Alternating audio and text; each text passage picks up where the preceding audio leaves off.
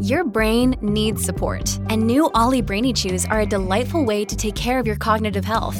Made with scientifically backed ingredients like Thai ginger, L-theanine, and caffeine, Brainy Chews support healthy brain function and help you find your focus, stay chill, or get energized. Be kind to your mind and get these nootropic chews at ollie.com. That's OLLY.com. These statements have not been evaluated by the Food and Drug Administration. This product is not intended to diagnose, treat, cure, or prevent any disease.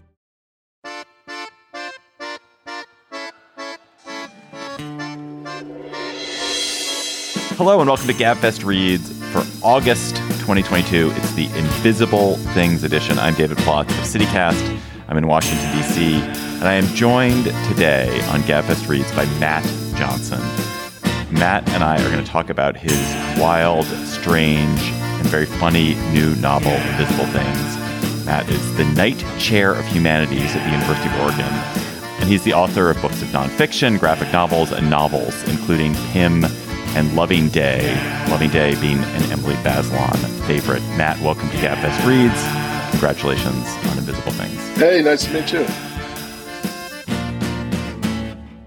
So Invisible Things is an allegorical novel about New Roanoke, a city inside a bubble located on a moon of Jupiter. A U.S. spaceship discovers New Roanoke, which turns out to be a pleasant facsimile of an American city, complete with all the fast food outlets of the home planet, but populated entirely by people who were inexplicably kidnapped from Earth and woke up on New Roanoke. New Roanoke has a governing party. It has a Fox-like TV network. It has lots of economic inequality and is sustained by shipments of goods that appear to come from nowhere.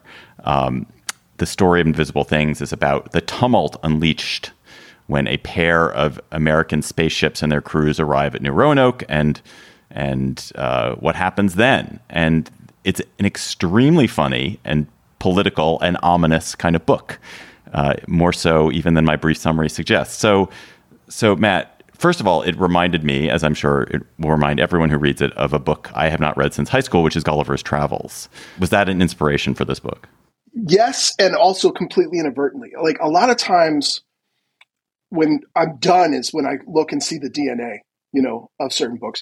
And things like Gulliver's Travel has such a massive impact on so many books that it's not just, the original, but that the entire way we frame the conversation ends up coming to that. Like originally, the last 2 books I wrote about monsters under the ice in Antarctica. And, I'd originally been inspired by the first movie I ever saw alone, John Carpenter's The Thing.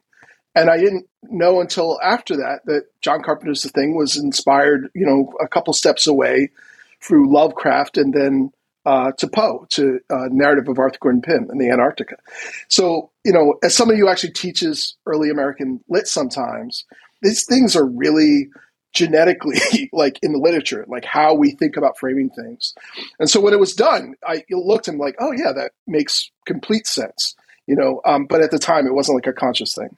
There are lots of great inventions in this book, but the really great invention is this idea that they're on the moon Europa, just off the coast of Jupiter, is a city that is extremely like an American city. Where did this idea of a bubble city eerily like our own come from? What were you seeing in the world around you that made you, think, oh, here's an allegory for me? All these things come in from a lot of different places. So it's like sometimes it's look back and it looks like it comes from one place or it comes from another.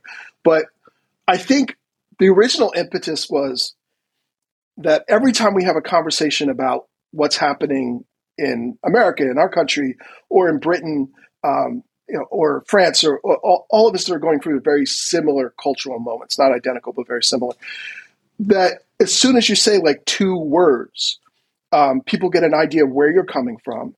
They understand your initial prejudices, what news sources you're accessing, all these things. So it's really incredibly difficult to have a conversation that hasn't already become stale before you hit the 3rd word, right?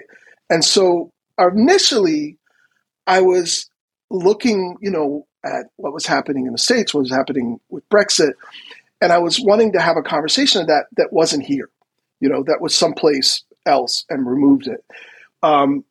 I think ultimately, I found I couldn't separate it as much as I wanted to because it was just too specific to this moment. But I did want to take it someplace else where at least I could get 5 words into the sentence before people would have these set things. And also, like, I look at novels the same way our brain uses dreams, right? In dreams, nothing actually happened. And the people in our dreams don't act like they actually do in real life. And the places we go in our dreams are kind of collages of places we know.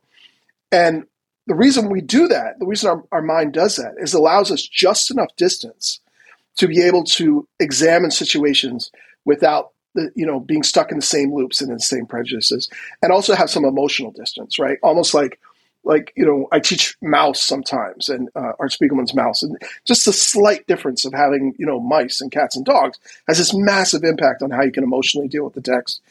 And so I looked at it like that, and also along with that, I went into it kind of like I went into dreams, where I didn't know where we were going to go. The central metaphor of the book, the invisible things, didn't come until I think the second draft of the book, because having that distance was enough to let me find things that I couldn't necessarily do in my conscious mind.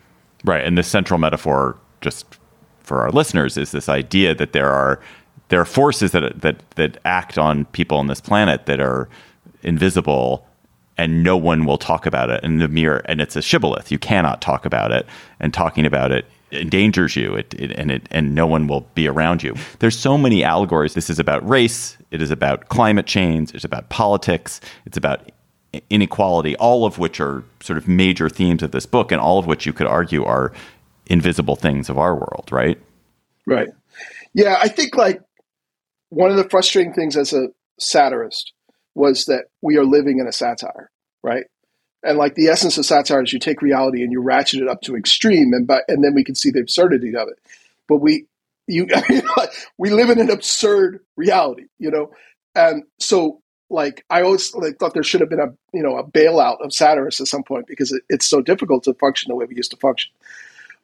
So what I tried to do instead was, instead of getting caught in the weeds on climate, or caught in the weeds on race, on misogyny, all these things, like I think I've become more interested in the overall way that we as individuals and as a society function, the way we store and negotiate information that ends up having us deal with these situations in almost identical ways. And, like I think for having a bigger target allows so much more to come in, because again, if I was thinking just with race or with climate, and it's certainly part of the thinking, but then I wouldn't have been able to see how this applies to other things, right? And how this way of not acknowledging directly reality, because it's difficult to deal with, it's possibly fruitless and pointless and not worth the effort of dealing with it, but also where we end up going because of that, and then the cycles of it. And, I wrote this before the pandemic primarily. And a lot of the things that I wrote about ended up playing out in some ways over the last couple of years. And I think that was because I was just looking at the bigger ways we deal with stuff. I love the idea of the satire bailout, by the way. There's shows like you can't watch Veep. Veep is unwatchable now, which was a funny show, or the movie Idiocracy, which just now seems like a documentary. There is this idea running through it that, we will not look at the things that are too difficult. I don't like to look at the things that are too difficult. Are you somebody who actually goes around and is like, I really want to face up to the hard realities of the world around me? Because I sure the fuck don't. The initial impetus of the book was immediately the first horrific year of the Trump administration. I was online, like on Twitter, and everybody I know was on Twitter, and everyone's just like screaming, like, like every day, the worst thing in the world was happening. I was still in my screaming on Twitter phase. And I would go, I'd be on Twitter all day, inadvertently. And then I would go to the coffee shop, and I would see, I was living in Houston at the time and teaching at the University of Houston. And there was a main coffee shop that a lot of the department would go to. And so I go in, I'd see all these people who had also been screaming online for months. And I'd run into them and they'd be like, hey, how's it going? Oh, fine. How you doing? Good. Hey, okay, good. And then that was it, right? Because there was nothing to talk about. right? We both shared the same reality. We both knew what was happening. We were trying to relax. There was no benefit to it. And if we didn't share the same reality, there was nowhere to go in that conversation, because right now, like, we aren't arguing over facts. We're arguing over realities, right? And we have a large segment of the population that has been unmoored, from reality. So there's no way you can win an argument with somebody where facts don't matter, right? So ultimately, what I found was we just weren't talking about things because there just wasn't much to do. And the ones who were talking about it just sounded crazy. Mueller's going to come, he's going to save us all. And, there was this like crazy theories because, at the time it felt like there was nothing we could do. Now, looking back, if I could go back, there was things I would tell, the past version of myself to do. Like, we need to worry about the elections next time, and we need to worry about these attempts to kind of overthrow democracy, of which there was tons of signs early. But it seemed so overwhelming, and we were so overwhelmed by what we couldn't do that, like, it was easy to forget or devalue the little things that turns out to be essential.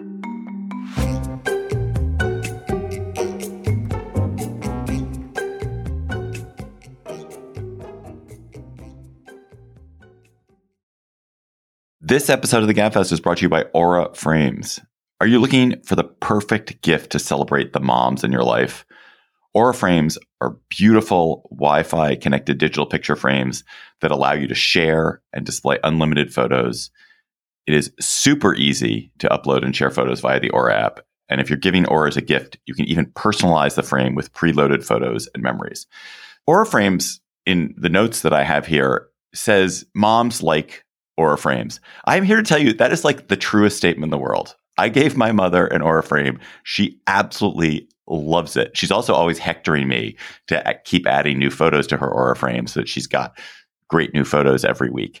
So think about giving your mother or grandmother or aunt or sister or friend an Aura frame for Mother's Day. It was named the best digital photo frame by Wirecutter and selected as one of Oprah's favorite things. Aura frames are guaranteed to bring joy to moms of all ages. And right now, Aura has a great deal for Mother's Day. Listeners can save on the perfect gift by visiting auraframes.com to get $30 off plus free shipping on their best-selling frame. That's AURA frames.com. Use code GABFEST at checkout to save. Terms and conditions apply. It's time for today's Lucky Land horoscope with Victoria Cash. Life's gotten mundane, so shake up the daily routine and be adventurous with a trip to Lucky Land. You know what they say, your chance to win starts with a spin.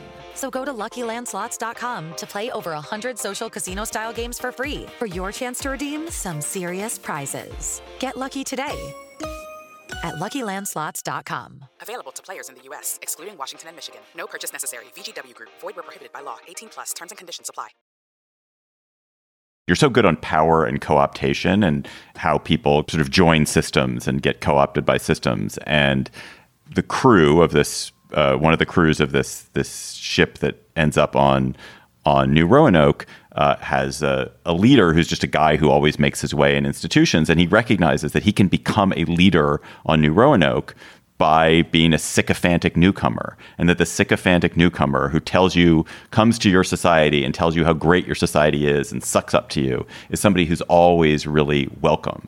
Even if in fact life for a newcomer is terrible, life for an immigrant is terrible, if the person who comes and says, oh, this is so great, oh, I'm so glad to be part of it, that person is really welcomed by the ruling class, which is it's a phenomenon that we see all over our world. Yeah, I mean, I'm mixed and with African American mix, and coming from the Black American world, if you are a mediocre person but you want to do really well as a public intellectual, then all you have to do is supplant yourself, to the people who would otherwise destroy you, and the door is always open. It's not like a surprise that people, like Herman Cain, were able to do so well within the Republican Party. Herman Cain would have made it out of the door on the Democratic side because it would have been far more competition that he wouldn't have been able to stand up to. And so you see that again and again. It's also it's kind of scary too, because then you also have to ask yourself, why am I being accepted here, or why are they want me to say what I'm saying, particularly if what you're doing is contrary to to the mainstream of your individual group. Even like as a professor, like I work in a very, very sort of, I don't even know. It's almost like a serfdom system. We have people like myself who teach relatively small amounts of courses and get paid a lot of money. And then you have a serf class of adjunct professors who teach endless classes for almost no money. Some of them, people living in their cars. I'm very happy. One of the reasons I wanted to come to Oregon was because it had a union, which my last institution didn't have. How am I getting pulled into that system? How am I getting pulled into other systems? I think that is still always one of the trickiest things. And it's also frustrating when you're on the other side of it and you see everybody in, all Team Blue is saying we should do this. And they find one half awake guy in the corner is like, we should do the opposite. And that's the guy they pull out to listen to. So you just see it kind of again and again. I want to go back to this question about the invisible things and the people of New Roanoke just refuse to look at all these forces around them, the inequality around them, and the force that brought them to New Roanoke, which they don't understand. Is it better to look at these things or not better to look at these things? Ultimately, I don't think we have a choice. One of the weird moments during the pandemic that reminded me of something that was already in the book was the Black Lives Matter initial explosion of protesting in the street, which is very similar to, where the book goes. And it was a reminder that the question is not whether you're going to deal with it. The question is how you're going to deal with it, right? It's just like if you have medical symptoms of a problem, you can ignore that. It's easier to ignore it, but eventually you're going to have to deal with it. And so much of how we're living in our society right now, in American society in particular, has to do with things we really didn't want to deal with that are all hitting the fan at once.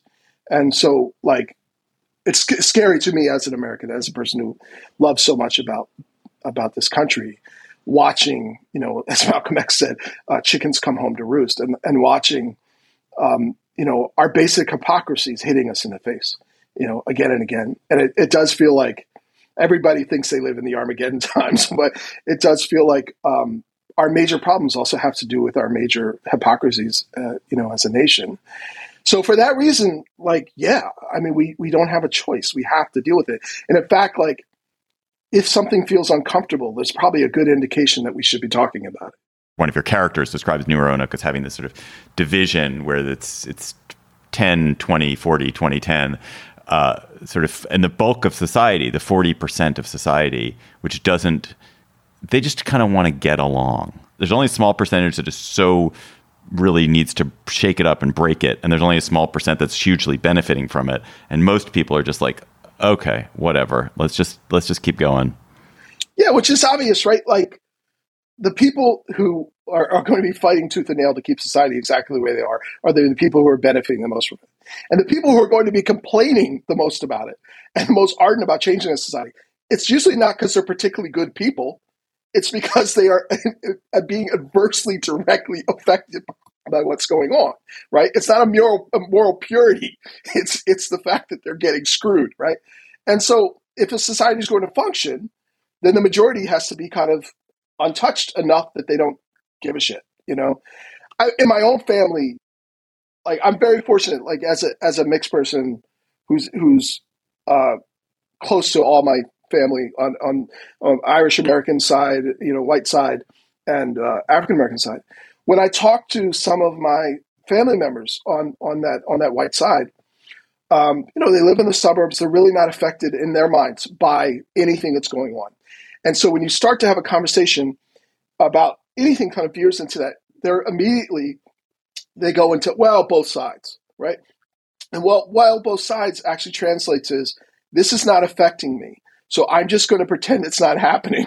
And if things get bad enough that it does, then I'll pay attention at that point, right? So, which is also understandable. I mean, we have busy lives. I mean, I probably didn't miss an episode of the Political Gabfest for a decade. I really oh my God. It. Yeah, I'm sorry. Your voice Think of how many novels you could have written. Right. One of the weird things is I realized at one point, I'm also a big 76ers fan. it's almost the same, like I'm watching a drama unfold. I know the characters, I know the tragedies, I know the victories. And so it's not simply that I'm trying to be up to date. I'm also watching a soap opera in the same way that you watch soap opera, literally the same way you watch a sports team, right? And so you know all the characters and everything else. But most people don't have that as a hobby, right? And so because they don't have a hobby, they're presented with all this information that's very difficult to decipher. And if you don't know what's going on, it's almost impossible to figure out who's saying what. Like I was just watching the hearings and seeing the people showing up to protest at the different state officials' houses to get them to overturn the election. And when you hear what they're saying, they're like, "You are a traitor. You are defiling the Constitution." They're yelling all these things that are projection. I don't even know if there's projection because that implies a subconscious effort, but they're yelling things that they are guilty of, right? And so if you are not in that world, it's like, it's confusing, it's annoying. And if you don't have to deal with it, you've got a million other things to deal with and you're not going to be thinking about it. But, unfortunately, that group of kind of complacent people, understandably complacent people, end up basically being unconscious supporters of the status quo. And for that reason, it's almost impossible to move things around because everything doesn't really matter what, at this point, one party does. It's both sides, right? So it doesn't matter if one party, stubs a toe and the other party gets its leg chopped off. It's both sides, right? They both have difficulty with that. And, and the media, of course, plays into that. I think, too, as Americans, we have been privileged with the idea that we really don't have to pay attention to what's going on. We're going to be fine. And this is particularly white Americans, white middle-class Americans. That, it doesn't matter. Ultimately, I'm going to be fine. It doesn't matter. Now, for me on my black side, I'm watching the news going, like, I'm watching Trump going, like, am I going to get killed? Like, is my family, are my kids going to be okay walking down the street? He's inciting hate. That is directly affecting my life. Is my son going to get shot coming back from school, right? So I'm much more focused on it. But yeah, I think it's just a natural way that we end up grouping. So I did not know when I read this book, because I had not read other books by you, that you also write graphic novels. And I want to say, and this is a high praise indeed, it reads like a graphic novel. Like, it is a very visual novel. You paint a picture of this city and this world that is visually pleasing and active, and it's like full of visual life as a book. Yeah, I have no sense of smell. I haven't smelled anything since 1997, I think. And I think because of that, I think it actually, for years I was like, why does my work tend to be more visual? And I think that's why, is that my smell's non-existent. My hearing isn't particularly great. So things visually have this massive impact for me. And I started by reading comics. I wouldn't read books when I was little. I read comics from like 6 to about 11. And the only reason I think I switched to books was that I was embarrassed to read comic books, like, in public. At the time, I probably wouldn't be at 11 today. And then the other part, it was financial. Like in Philly, at 30th Street, at Reading Terminal Station in Philly, there was a used bookstore. And they had sci-fi books in there for like 50 cents. Used, beat up old Heinlein, Roger Zelazny, books like that. And I realized, well, if for 50 cents, I could buy one comic that I can read in 20 minutes, or I can buy this novel that I could read for, a week or 2 weeks. And that got the addiction going. But I think it's still like just part of like how I look at the world. What's the science fiction you love? I think growing up, Roger Zelazny was like a huge one. I can't read it now because this misogyny is so thick in a lot of it that it's just like, once you see it, but my mother had a bunch of science fiction books around the house that I used to read, and Ray Bradbury and Heinlein, that golden age of early sci-fi. And then I think when I started moving towards literary fiction, it wasn't in this urge to read serious fiction. It was an urge to read better sci-fi and fantasy.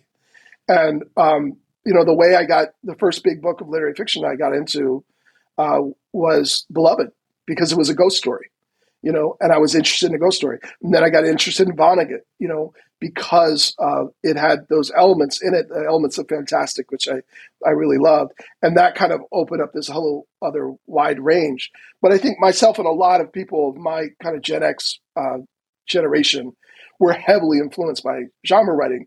And also in some ways reacting to a type of realism of depressed upper middle class white people that, the New Yorker realism. Many of the stories in that vein I love, but I wanted something more, and I needed something more to kind of break open the page in a way that realism really couldn't do. What is the deal with bubble cities? Yours is the third novel I've read in the last year that has a bubble city in it. No, Sea of Tranquility, the Emily St. John Mandel book, is another bubble city book. I think when you're talking about the fact that like things just show up in this place in New Roanoke, at the beginning it just felt like a strategic things to build this reality, and then I look back at it and I'm like, oh yeah, I live in a world where things just show up on boats. I have no idea where they come from. I mean, in Portland, we have all these, tankers coming in with Amazon products, and I have no idea where they come from. So it's very real. And that bubble is obviously very real. When I lived in Texas for 12 years, and I think it was the first time I met people that were functionally living in an information bubble that was disassociated from reality. And that was just kind of shocking. It's still shocking to me. I wake up some days and I think, like, if we didn't have Rupert Murdoch and nobody else, it was the other one who stepped in, and we also didn't have a vastly disproportionate Senate, where would we be right now? But we do. And so we have these kind of bubble realities that we try and equate and say they're all the same, but they're not. Some of them are really hardcore. So yeah, I think like the bubbles don't even feel like really a metaphor. It just feels like how we're actually living. As you were talking about the ships, it's so true that who knows where it all comes from? Who knows what the supply chain is? Like it all could be just conjured up off the Pacific coast. It just magically appears there for all we know. If I had to explain it, that's probably what I would say. Matt Johnson's very funny, very provocative, deeply enjoyable book is Invisible Things, a new novel. It's out now. Thanks for coming on Gabfest Reads, Matt. Thank you for having me. That's Gabfest Reads for today. The Gabfest is produced by Shana Roth. Our researcher is Bridget Dunlap. Ben Richmond is Senior Director for Podcast Operations. Alicia Montgomery is the Executive Producer of Slate Podcasts. Please follow us on Twitter at @SlateGabfest and tweet your chatter to us there. Maybe what book you'd like us to read on Gabfest Reads. I'm David Plotz. We'll talk to you again on Thursday. With Lucky Land Slots, you can get lucky just about anywhere. Dearly beloved, we are gathered here today to... Has anyone seen the bride and groom? Sorry, we're here. We were getting lucky in the limo and we lost track of time. No, Lucky Land Casino, with cash prizes that add up quicker than a guest registry. In that case, I pronounce you lucky. Play for free at LuckyLandSlots.com. Daily bonuses are waiting. No purchase necessary. Void where prohibited by law. 18+. Terms and conditions apply. See website for details. Hi, this is Dahlia Lithwick, host of Slate's legal podcast, Amicus.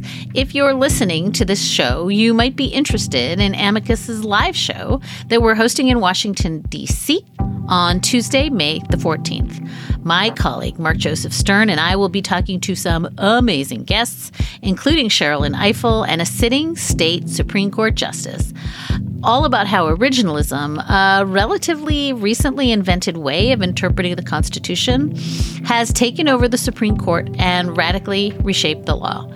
It's been doctrinal rocket fuel for the conservative legal movement and facilitated the rolling back of abortion rights, the expansion of gun rights, and the obliteration of the separation of church and state. And as another wildly consequential Supreme Court term careers to its end, the court's originalists are on a tear. But there's something you can do about it, and we hope you'll join us in D.C. on May 14th to explore the possible pathways out of the current situation. Go to slate.com/amicuslive for tickets.